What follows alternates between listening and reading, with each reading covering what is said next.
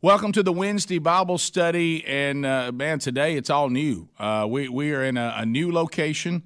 I first of all want to profusely apologize to the men that are usually in the room. There goes Tom Scott. Hey, Tom. It's all right. It's fine, Tom. It's fine. The reason why I'm glad Tom just walked through the shot is y'all know I'm not exaggerating. This studio is these engineers, which I cannot thank them enough. They put together a studio in about 15 days that should take about 5 to 6 months. And so we just weren't in a position to bring people in and sit you down in the studio yet. But hopefully we can, and hopefully as early as next week. But I tried to get the word to as many of you as I could, and I realized that there's some of you I did not get the word to, and you showed up outside, and I'm so sorry. But here's good news for the guys that showed up outside. But we weren't doing anything yet. You found it. You found the new studio. So that's good news. If nothing else, look at it as a trial run. Okay. All right. So for those of you that have been with us for years, here we go. We're in a new location, still the Rick and Bubba Studios. We are about to embark on a very, very lofty journey. We're going to go on a walk through the book of Genesis. And our goal is to go word for word, every single chapter, expository, all the way through it. And what this is going to be chocked full. And some of you know that I was having a conversation about a study, and we will do this in the future, Lord willing, a book on the Revelation. And a lot of you have been asking about that. But so I sat down with my wife, who is such a helper to me, and the things that my wife has taught me and her incredible depth of understanding of the Word of God. And she made a great point, and she said, I think you should do the book of Genesis. And honestly, I was like, I don't know about Genesis. And she said, but how can we really understand the end if we don't fully understand the beginning?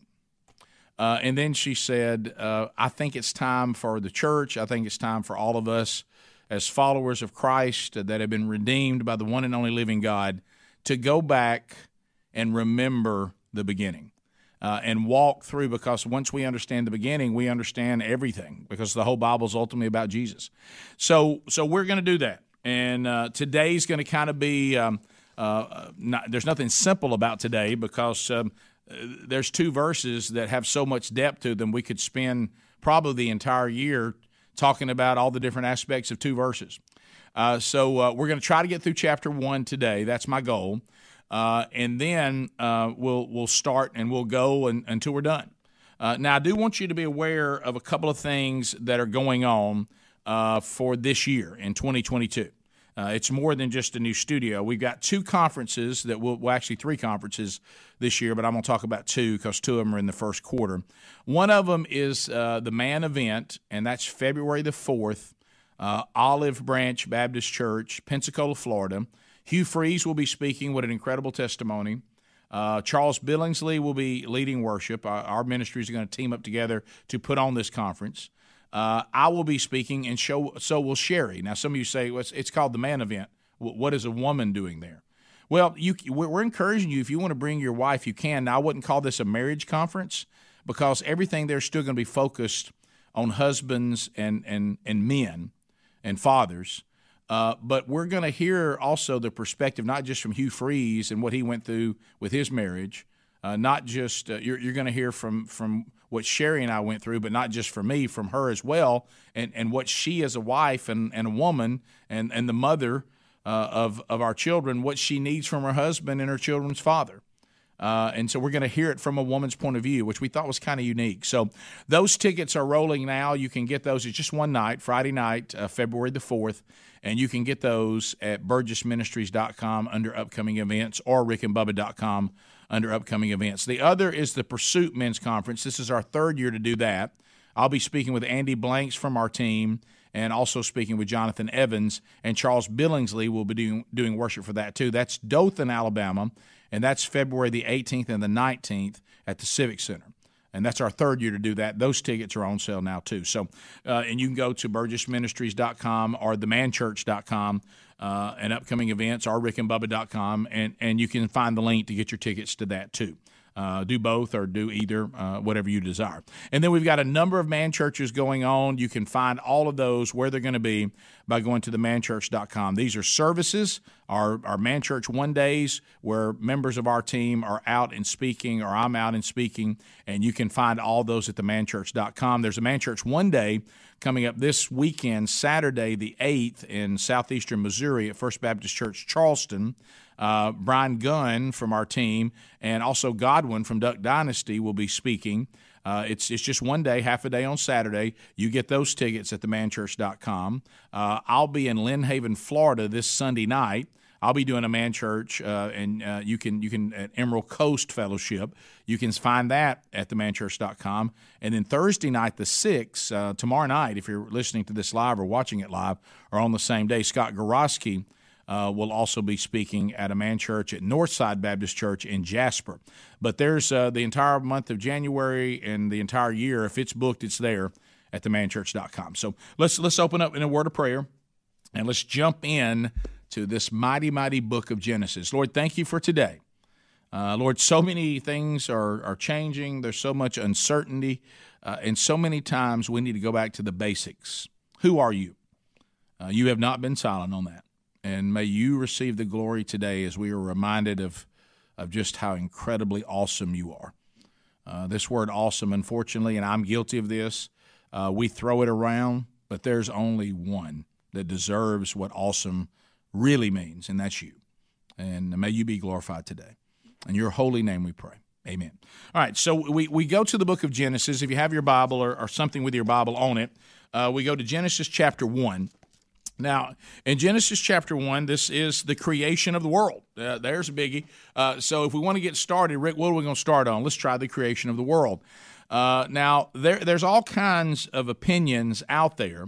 And, there's a book that is out now, and it's Eric Metaxas, and he's written a book called Is Atheism Dead? Now, he's not talking about people being agnostics or deists. He's talking about people because if you really understand the definition of the word atheist, what that's supposed to mean is that somebody can prove to you that God does not exist and he did not create the heavens and the earth and da-da-da-da-da. Well, nobody's been able to do that. And if you look at the things that we've discovered in science, I'm not afraid of science because God is the author of science. And there was a time when scientists knew that if you were studying science, you were studying the things that God revealed about himself in science. But anyway, the more that we've discovered, the less evolution is standing on sturdy legs. And he goes on to say that atheism is dead. It's been disproven. Now, if you want to say, yes, there is a God, but I don't really know who he is, then certainly that point of view can still be there. I don't believe we have some personal relationship with him. I don't know who he is. Certainly that. But atheism is, and some of the theories of the atheist that they cling to, like Marxism's, and evolution, really have been disputed pretty heavily. And so a lot of what the Bible has said about creation has been proven, and what some of the theories of evolution have yet to find that. Now, is this a science book? No, it's not. I mean, it's about God, and I believe God is the creator of science. But this is not a science book, nor did Moses intend that to be. Now, first of all, the author of Genesis is Moses. Moses, and there's really no commentaries that I have found that were of any credibility that would disagree with that. And Moses wrote the first 5 books of the Bible, the Pentateuch, as it's called. And so you have to remember, and this is important now as we're about to unpack this, okay? You have to remember that this is a book that God revealed to Moses while the Israelites were wandering around in the desert, and they had just been freed, from Egypt. But they did not, 10 of the 12 spies did not believe that they could take the promised land. We know that for that, a whole generation was weeded out by God, except for the 2 that said, we do believe that God will give this to us because he said he would. But anyway, this is the process of God, wandering around. are having the people wander around, and he reveals these 5 books to Moses, who writes them down to give to the people.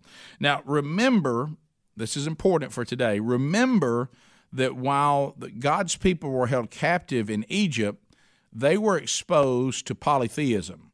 You know, the Egyptians, they had the pyramids, and they had their temples, and they worshiped solar and lunar gods, and the god of this and the god of that. Really what they were doing is they were worshiping nature.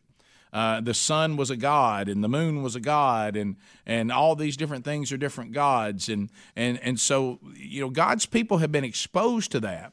So a lot of what Moses is about to do here in the very beginning is he's going to dispute polytheism and say there is only one God, and creation is not to be worshiped. The Creator is to be worshiped. And so I want you to make sure you understand that the one and only living God, the God of Israel, this is the God that created heaven and earth. So worship Him, don't worship the creation.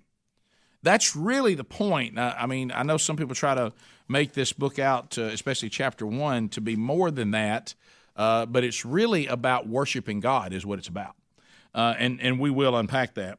So he took this on. So think about this, because this first verse of chapter 1 of Genesis seems so simplistic, but it's really not. It's saying a lot. There's nothing elementary or childish about what Moses says, because what he said is profound, and understand it's to refute any notion that polytheism has any ground to stand on. So here's what he says. He says, in the beginning, God, not gods, not creation created itself. In the beginning, God created the heavens and the earth. God created. So this is the first thing that he wants you to know is Moses, inspired by God. God's making sure that we understand that that God is in the opening lines, and so Moses is now forever establishing a true understanding about God, the universe, and humanity. Why are we in the book of Genesis? I'm going to tell you this, because the book of Genesis tells us so much. I remember John Lennox, the famous scientist who we've had on the show a couple times, and he was so right when he said this, and we were talking about creation. He says, the thing you have to understand about science is, and I read many commentaries on this, and a lot of them said very similar things that John said, but I like the way that John said it even better. But science has never been able to answer our real question. Science has never, as John Lennox would say, science has never been able to answer the questions of a child. And you say, Rick, what do you mean by the questions of a child? Well, it's still the question that you have. If you haven't figured it out yet, it's still the question you have. Who am I? Where did I come from? And why am I here? Who am I? Where did I come from? And why am I here? And only the Bible answers that. And Genesis answers these questions at the very beginning of the Bible. We find out exactly who we are, exactly where we came from, and why we are here. And you know, to me, that's pretty important. And you won't find someone can rattle on for pages and pages and pages, and they can thrill you with their intellect. But most of the times, if you set them down and you ask them all these great theories, they would just, in philosophy, they would just go on and on and on and on. If you want to throw somebody a curve that is not a believer in the God that we serve, say, can I ask you a question? Who am I? Where did I come from? And why am I here? They have no idea. I mean, and remember, most of them, not all, but most of them believe it's all just happenstance. Can you imagine? Is there less hope in that? So this all just came from something. We don't really know what. I think I really think that Rick Warren said it best the first time he, took on evolution, and he said, this macro evolution, not talking about micro evolution. We do see that, and that is observed. But macroevolution, meaning different species came from lower species and developed into higher species. He said that when I look at what they're actually saying, especially when we talk about a human being, it just requires too much faith. At least what we believe by faith, but our faith actually makes more sense. I've told you, speaking of that, my youngest son here on earth, my fifth son, is actually already in the presence of the Lord. But the youngest son that is still on earth with me, when I asked him why he chose to follow Jesus, why he has taken this biblical worldview and applied it to himself at 20 years old. I certainly didn't, sadly. I was just a cultural Christian, but he actually lives his life as a follower of Jesus. And I said, why? I'm thankful, but why? He said, well, I weighed all the other worldviews, and I certainly have studied other worldviews, and I've listened to what they have to say, and I've actually read, a number of books on them. And he said, the Bible's the only thing that makes any sense. What the Bible says about us and about God makes sense. What other people say about like we somehow evolved from a glob of something doesn't really hold water with me. I think that's a stretch. That the positioning of the earth and its relationship to the sun, if it was off just a little, that we would all be dead. We would burn up or we would freeze, and it just holds on that axis at the perfect angle. I mean, he said this all being happenstance to me just is it's silly. So that's kind of what. So Moses really was trying to just let you know that at the end of it all, in the beginning, God created the heaven and the earth. Now, how he did it and how he went about it and the details of it, we know a little, we don't know a lot.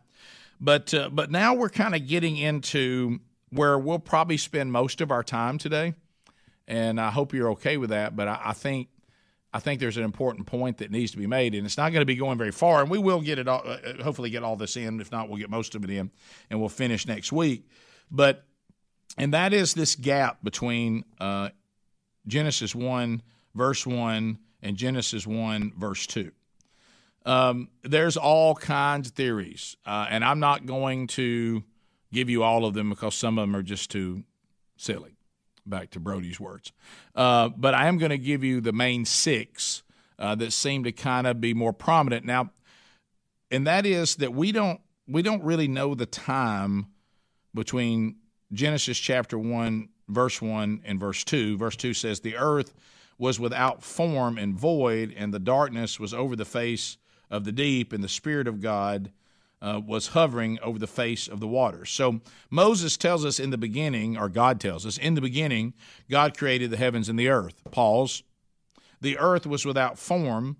It certainly wasn't called a verse 2, but we don't know. It was arranged for us in verse 2. Moses doesn't really tell us, like, how was that immediate? Are you saying in the beginning God created the heaven and the earth, and immediately this happened? The earth was without form and void, and darkness was over the face of the deep, and the Spirit of God was hovering over the face of the waters. And then you go to 3, and God said, "Let there be light." So, but how long between these three things happening? Nobody really knows. Now, there's going to be all kinds of theories about this. But the bottom line that we have to gather about this, and this is where some of you are going to push back, and that's all right. It's fine. I know men and women that I know by the evidence of the redemption and the power of Jesus in their life. I know this because they do bear the fruit that they belong to Christ. And I will spend eternity with them, and I have zero doubts about this, and they disagree on the age of the earth. They don't agree on it. Now, I know some people that I have great respect for, and they want to die on this hill. And I think where we have a mistake, and this has been something that's been, it's not something I just came up with this past week, or the last couple of weeks getting ready for this Bible study. This is something I've been working on for a while. I think it's a major mistake for a human being to claim that the earth is a certain age, and if it isn't that age, then the God can't. Then the God of the Bible and the Bible can't be trusted. I think that's a mistake. This is not a salvation issue. It's not an existence of God issue. And there's theories that are out there, and certainly you can make a case that, or pick the one that you think is right, but the Bible really doesn't tell us the great details on the age of the entire earth. Now, if you want to come up and say, I think we got a pretty good look on Scripture of how long human beings have been here, okay. I don't really have a problem with that. I think you're right. I think where we get into a little bit of problem is we don't know how long the earth was without form and void, and darkness was over the face of the deep, and the Spirit of God was hovering over the face of the waters. We don't know how long that, I mean, could people be finding things that says the earth is a certain age because maybe the earth was formless and without void for a period of time that no one really knows before God ever says, let there be light?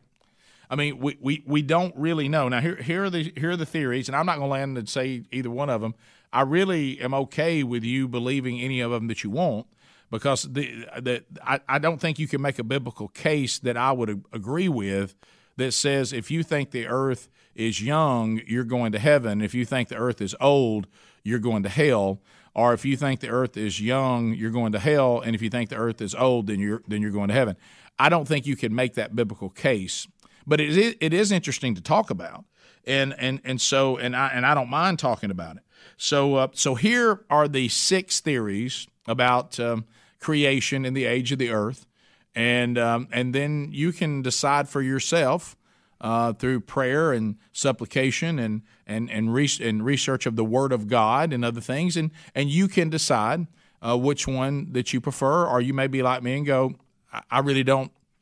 I don't really prefer any of them. I just believe that God created the heaven and the earth, and I believe that He created human beings, and I believe that human beings sinned against Him, and I believe He provided reconciliation and redemption. I understand why He had to do that, because of His holiness, and I think that was done by Him becoming a man, and I believe that was done by the Son of the Father, Son, and the Holy Spirit, and I believe that Son took on human flesh and paid the price to get me back in the proper relationship with the one and only living God who did create the heavens and the earth. And I believe only through Him can I be redeemed back to the Creator of the universe and the Creator of the earth. That's what I believe. And then if somebody says, well, how would you think the earth is? I don't know. I really don't. And I don't think anybody else does either. But here are the different theories. Number one is pretty straightforward on how long creation took, which is kind of what we're talking about, which does tie to the age of the earth. You have the one that you may be very, very familiar with, and then we're going to walk through that believes that God created everything that we have, and He did that in 6 days, and He rested on the 7th, and those are 6 24-hour solar days. Creation took 144 hours. Do I believe that God can create everything we see and everything we experience and all this in 144 hours? Yeah. Do I believe that's what He did? I don't know. Do I believe that He could? Yes. Do I believe that's what He did? I don't know. But that's one theory. Some people say it's 6 solar days, 24 hours. Okay, that's fine with me. The other one says this is called the punctuated activity view, and what that means is that it's 24-hour days of creation activity were separated by indefinite periods, meaning it still was 6 days, but it wasn't 6 days in a row. And that's the reason why you have some people that say the earth is old and some that say the earth is young, and it's because God, when he started creating, he did that in the things that Moses is writing down. That was 24 hours, but we don't know how many stops and starts there were in that. That's one. The one that now this is where your old earthers, the first one is going to be where your new earthers are. The second one, I don't know anybody that believes that, but there are a lot that do. The 1 and the 3 are the one that I hear the most. Okay, the third one you're probably familiar with, and that's what I just talked about, the gap view, and that's the gap between verses 1 and 2, meaning that, and this one gets pretty deep, but I think you can find some scripture to support this. The reason why they believe the gap is legit. And that is when you find that in Scripture that God had created angels before He created human beings. And we're going to see him deal with this, as a matter of fact, in our study of Genesis when we get to Genesis 6. But so that means that there was a relationship. God had already created something, and those were angels to glorify him. And we know there was a rebellion of Lucifer against God, and he took a third of those angels with him. And we know that Scripture tells us that he was cast down to the earth. And we know that when he approached Adam and Eve, he was already on earth. We also know that he told God in the book of Job, when God asked him to account for what he'd been doing, he said, I've been going in and out of the earth. So what the gap theory people believe is that there was a rebellion that took place, and these angels that were cast down on earth, that the earth sat there, and they were. That's why it said that there's darkness. That's why this is going on. They had been punished. Get ready for this, by a flood. Okay, not the flood of Noah. That's the reason why they believe that God came back and said, I'm not going to destroy the earth by water again. Now, you could simply say, well, he means because he did it once. The gap theory people believe because he's done it twice. And they say you can see evidence of this even in the science that we see today, which would explain some of this, that there was more than one flood. This was a flood to punish the fallen angels, to punish the earth at that time. And that when creation starts, that Moses is about to talk about, when you hear, let there be light in verse 3, the gap theory people believe that is a reawakening of the earth after the rebellion. How you like that? So, and that would account for the millions of years of the age of the earth. The earth itself has actually been here longer than human beings have been upon it, even though God did create human beings. But he created angels first, and if you look at some of the things that are going on with Satan and everything, you could probably make a case that he'd already been cast down. We know that that Jesus said that he saw Lucifer being thrown from heaven down onto the earth. He saw it. So anyway, so that's the gap theory. The other is the day-age view, meaning that it's 6 days, but these days don't stand for 24 hours. What these 6 days stand for is different geological periods of time. So they would say it's really figurative. It's not literal. We're talking about days, and these days are geological ages. Then that's another one. Yeah, it was 6 days, but you don't know how long those days were. And then 5, the framework view. This is how it happened. But the days only convey the truth of creation, not true consecutive days. So this is a little bit like the punctuated activity view, but it's getting more specific. It's saying, Moses is talking about days, and that's fine, but this is not consecutive days in a row. This is God created over a long period of time different things, and every time he did that's called a day, and I got no problem with the length of the day, but this didn't happen all in 6 consecutive days. Okay, so that's 5. And then 6 is the analogical day view, meaning that God's working days are on his own time. Now, these people will get real fired up about 2 Peter because the analogical day view people, what they're going to say is, well, Peter told us that a day to the Lord a day to us is 1,000 years to the Lord. Or a day to the Lord is 1,000 years to us. I'm sorry, I got it backward. But that's really not, Peter isn't saying that's the truth. He's just saying it could be. But they'll jump all over that and say, well, the Bible tells us that 1,000 years to us is just one day to the Lord. And so they take the view that when you see the word day, that means 1,000 years. And let me tell you something now.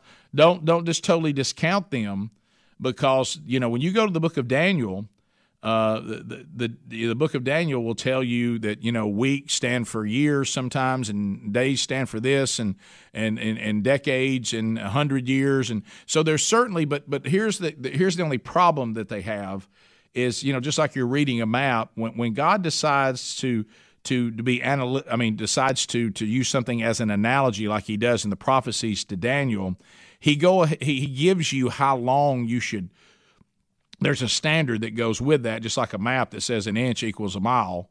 God always gives you that information. And in this case, when you read the creation story, it looks like he's calling a day 24 hours. Okay, so that's what the people who would not agree with that view would say. But there they are. That's the big six.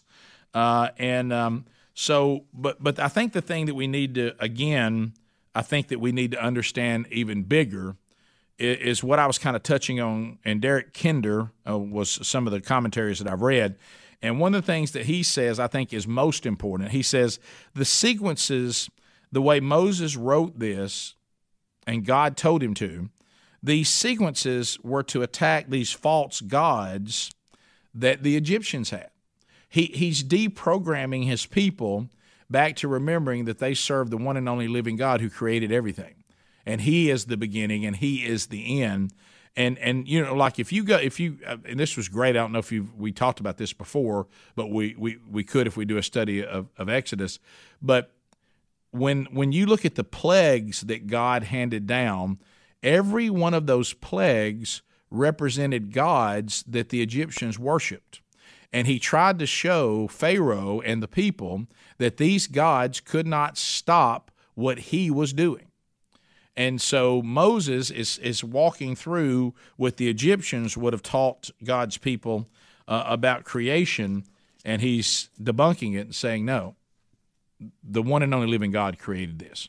And all these things are shot back at the gods, and you'll see what I mean by that. So anyway, so there's 1 and 2, and we're 32 minutes into the Bible study. So, but it's important that you understand the framework in which we're working going out, and then you make your own decision how important those different theories are to you. So we do know, because the Bible tells us, that the earth was without form and void, and we do know that darkness was over the face of the deep, because the Bible says that, and the Spirit of God, we do know that, was hovering over the face of the waters. You can see it. And God said, let there be light, and there was light. This is now verse 3. And God saw that the light was good, and God separated the light from the darkness. Now, this is important.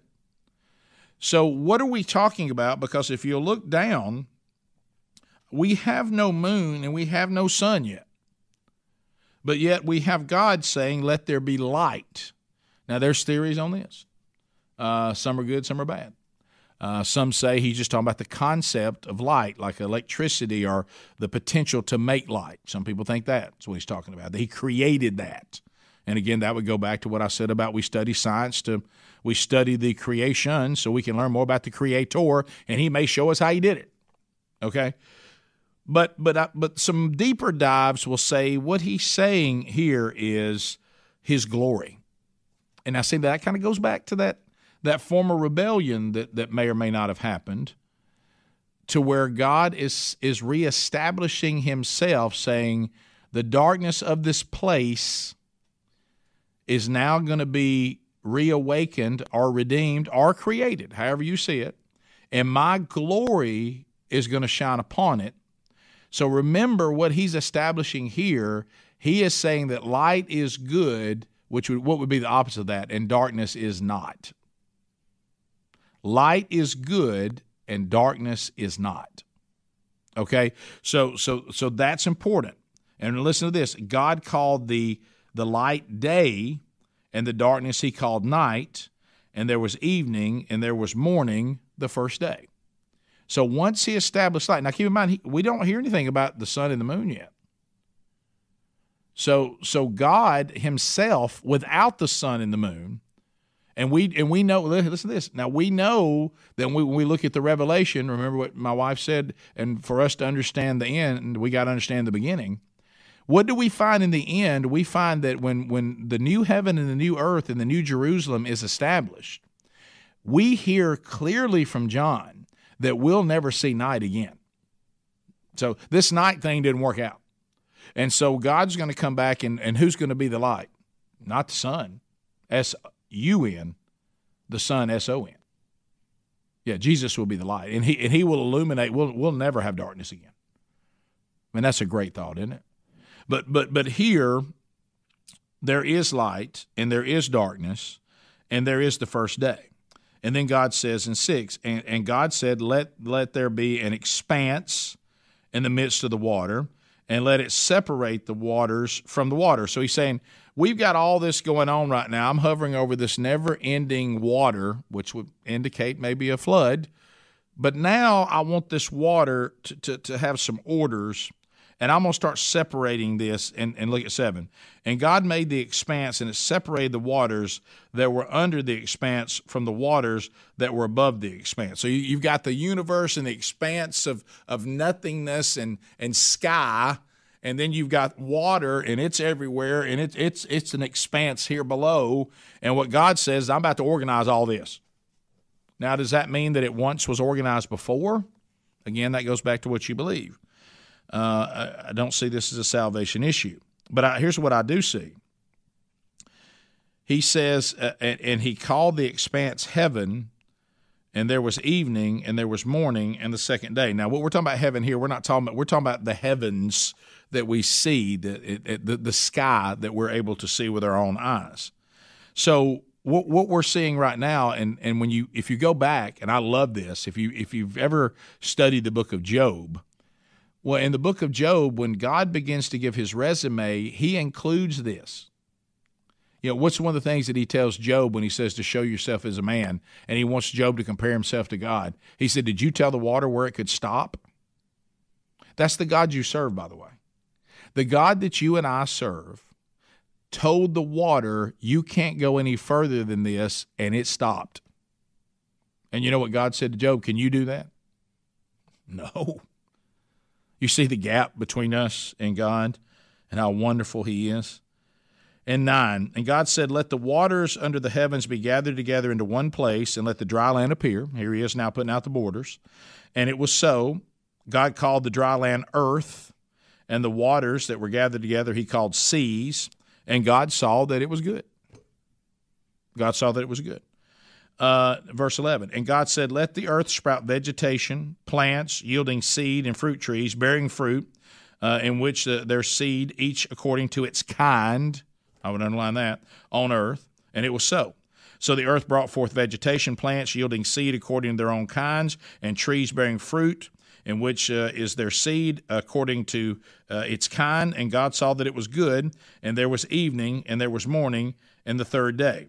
Now, in verse 14, now we see the lights in the sky show up. But all the way back up here in 3, God had already said, let there be light, and he even said that he sees day and he sees night. And so this is not the creation of light here. What he's doing here in 14, he said, and God said, let there be lights in the expanse of the heavens to separate the day from the night, and let them be for signs and for seasons and for days and years, and let them be lights in the expanse of the heavens, and to give light upon the earth. And it was so. And God made 2 great lights, the greater light to rule over the day, and the lesser light to rule over night, and stars. Okay, so there's a lot of reasons this is going on. Number 1, God says, this is how I'm going to set it up to going forward. And I'm going to make these things available, and I'm going to put them up here also not just to give you light and give you day, but I'm also going to put them up here for you to understand the seasons and have different types of seasons. And also, I'm going to use that to give you different kinds of signs. And he's done that. Does anybody remember the birth of our Redeemer? See, the whole Bible is about Jesus. So what did God use as the sign of the Christ child? A star. Yeah, so he's already establishing that these things can be used by him for seasons, sure, but also for signs. But here's the other thing. You know what else is happening here? Back to what we were just told. The Egyptians, and while God's people were in slavery, worshiped the sun and the moon and the stars. And you know what Moses is telling them? And we better get this right. In the world we're living in, that has become obsessed with worshiping like idolatry, this creation, and not worshiping the Creator. We're doing it again. So that's why it's important for us to do this, is to remember, look, I've had some beautiful days, and I enjoy looking at God's creation, but I got to tell you something, it's fallen, and I find that his creation is nothing compared to the Creator. The only thing that makes creation worth looking at is who created it. And so what he is reminding his people and reminding us is these things that you may think are so wonderful, these things the Egyptians told you were gods, they weren't gods. They were created by the one and only God. He created them. They're not gods. They're not deity. And neither is this earth. Green movement. Do we need to be caretakers of the earth? Yes. Is it fallen? Yes. Do we need to not pollute? Certainly. But do we worship creation? No. And let me tell you something. God has made it perfectly clear, as my pastor Mac Brunson said clearly, those of you that think we're going to destroy this earth, if you'll read Scripture, and we did that in our study of 1st and 2nd Peter, no, God saved that job for himself. We won't be part of that, okay? And anything that's allowed to happen to this earth, he allows it. And we're not more powerful than he is. But he's going to get it done. This earth is going away. But here, this is before sin, so this is Moses talking about what happened before the fall. God set these lights in the expanse of the heavens to give light on the earth, to rule over the day and over the night, and to separate light from the darkness. And God saw that it was good, and there was evening and there was morning the fourth day. And then God said, let the waters swarm with swarms of living creatures. Here come the animals, first of all, the aquatic. Let birds fly above the earth across the expanse of the heavens. So God created the great sea creatures and every living creature that moves, with which the waters swarm according to their kinds, and every winged bird according to its kind. And God saw that it was good. And God blessed them, saying, be fruitful and multiply, fill the waters and the seas, let birds multiply on the earth. And there was evening, and there was morning, and there was the fifth day. And then 24, and God said, let the earth bring forth living creatures according to their kinds. Now, the reason why you got to get into the kinds thing, and of course, Ken Ham talks about this quite a bit in the answers in Genesis. Now, Ken's a young earther, and he makes a really big deal about that.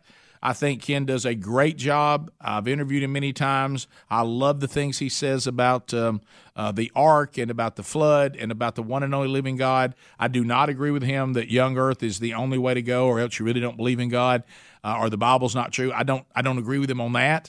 But I will tell you this. But he's a powerful man of God, and he does great things, and I've supported what he does, and I love him. Okay, we don't have to agree on everything. But I will say this. He made a great point on the part where Scripture is talking about kinds, because I think when people start trying to think about the Noah documentation in the Bible, they didn't put every kind of dog that we have. They put one dog representing all dogness and its kind. And you know what? You don't see kinds crossing over and producing offspring with other kinds. You don't, even with the horse and the donkey producing a mule, that's still inside its kind. And so this is creation, and this is how it was created. He said, livestock, creeping things, beast of the earth according to their kinds, and it was so. And God made the beast of the earth according to their kinds, and the livestock according to their kinds, and everything that creeps on the ground according to its kind. And God saw that it was good. Now, when you see the word creeping there, I don't know if Bubba's already left the office today, but I know that Satan shows up as a serpent. There's some creepy things that are out there. I don't know. I don't know what that means. I know that God, a lot of people wish he just skipped on reptiles, but in this particular, when it was at one time it was good until, of course, it was cursed. But so here it's all good. And then 27. So God created man, coming up next, in his own image. In the image of God he created him, male and female he created them. Now we need to understand that God himself, in verse 27 of chapter 1 in Genesis in the Holy Bible, Moses says God created man in his own image, and in the image of God he created him, male and female he created them. Male and female, he created them. So there is a male and there is a female. There are no other genders mentioned in the Holy Word of God. And they are equal, but they are distinct. Okay? 28.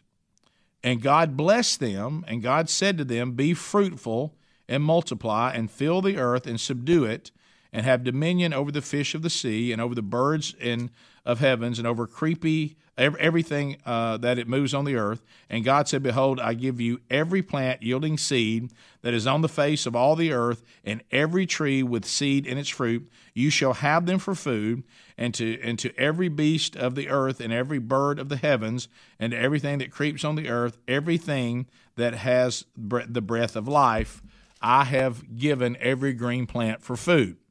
Now, again, God's plan is better than my plan.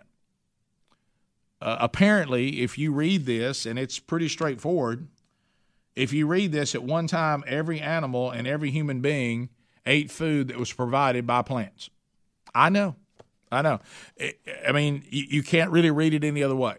And as we go through Genesis, you will see there comes a point when the whole meat thing begins. And it is part of the fall. Do I enjoy meat? I do. Am I a vegetarian? I am not.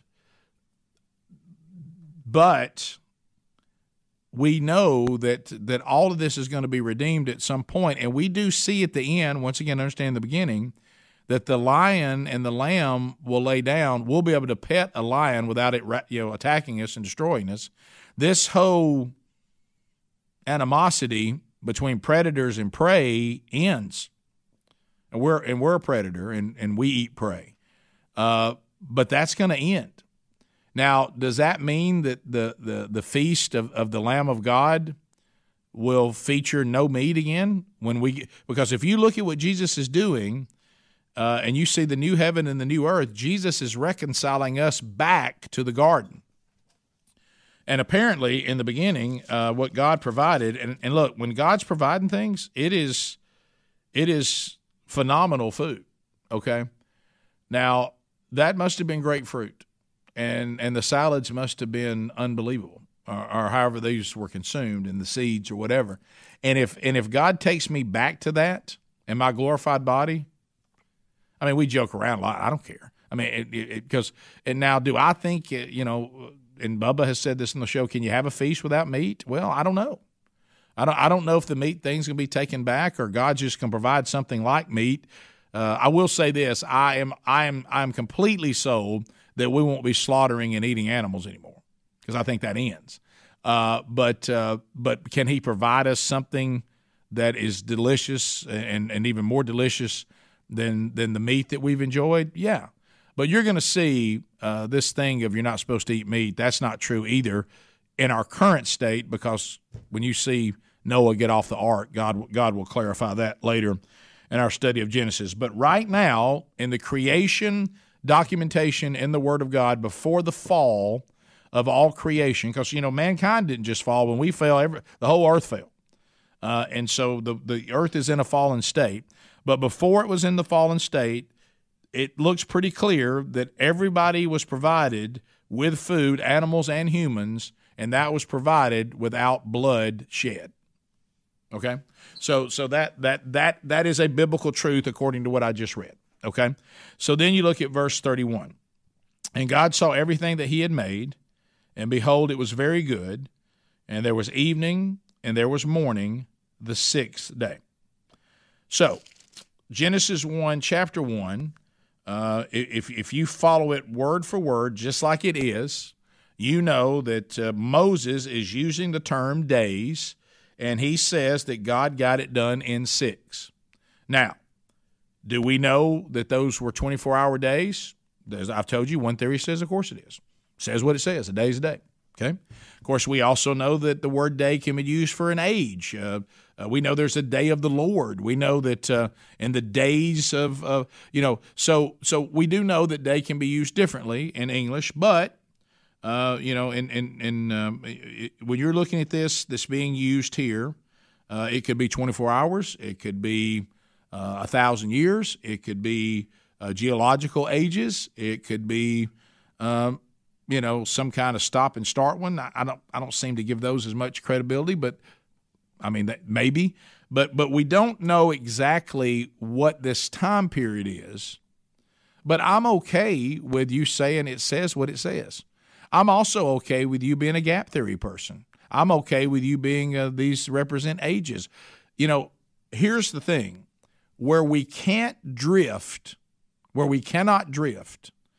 is we cannot say that the earth was created any other way than by God himself. And now there are some people that say, well, God could have created everything through evolution. Evolution itself is not evil, Rick, because maybe that's just how God did it. I don't think that the evolution stands up, but as long as that one probably is less likely. But if you're still putting God as creator, and you don't let that take you down a road to something else, because ultimately this whole Marxist view will lead you to the godlessness, and so be careful of that. But if we do see microevolution, we just haven't found macroevolution. So I just don't think that stands up, because God and what He's revealed doesn't seem to support that. I've heard people say, I believe in the Big Bang Theory, but I believe that God lit the fuse. I don't think the Big Bang Theory holds up either, but I would be careful going too far that way, because I think the most important thing is we don't want to get out of what the Bible just said. But here's the thing that we know the Bible is screaming, and it's not being subtle. At the beginning, there is God. He is the beginning. And you know what? He is also the end. And He is worthy of worship. And for us to allow our minds and our devotion to drift to any other place, including creation, and I've done that before. I've been to beautiful places on this earth, but I have to be reminded that compared to Him, compared to me, creation can be quite incredible. But compared to God, it carries very little glory. Now, if creation is revealing God and drawing you to worship Him, hallelujah. And I've had those experiences, and I love them. But be sure creation isn't pulling you to worship it. Let's pray. Lord, thank you for today, and thank you for this incredible truth about you and how you have opened our eyes. And we're just so excited about this study. And we're excited about what lies ahead. And may we remember that you are the only one that is worthy of our worship and our devotion. And Lord, there's so much uncertainty in this fallen world. And the fact that it is fallen, it cries out for your redemption. And Lord, we know that is coming. We do know it's coming. We know you're coming to take this place and redeem it. We know you are coming to refine it. And oh, do we look forward to, we love the little glimpses you give us of you, but then we see things that are horrible and remind us that this is your throwaway. This is not what you intended. But oh, do we anticipate the return of what you intended. And we know that's what you're going to do. And may we be found with you, not against you. In your name we pray. Amen. Hey, if you need me at all, just reach out to me, rick@rickandbubba.com or rick@burgessministries.com. Thanks for taking time to spend with us today. And Lord willing, we'll talk to you again next week.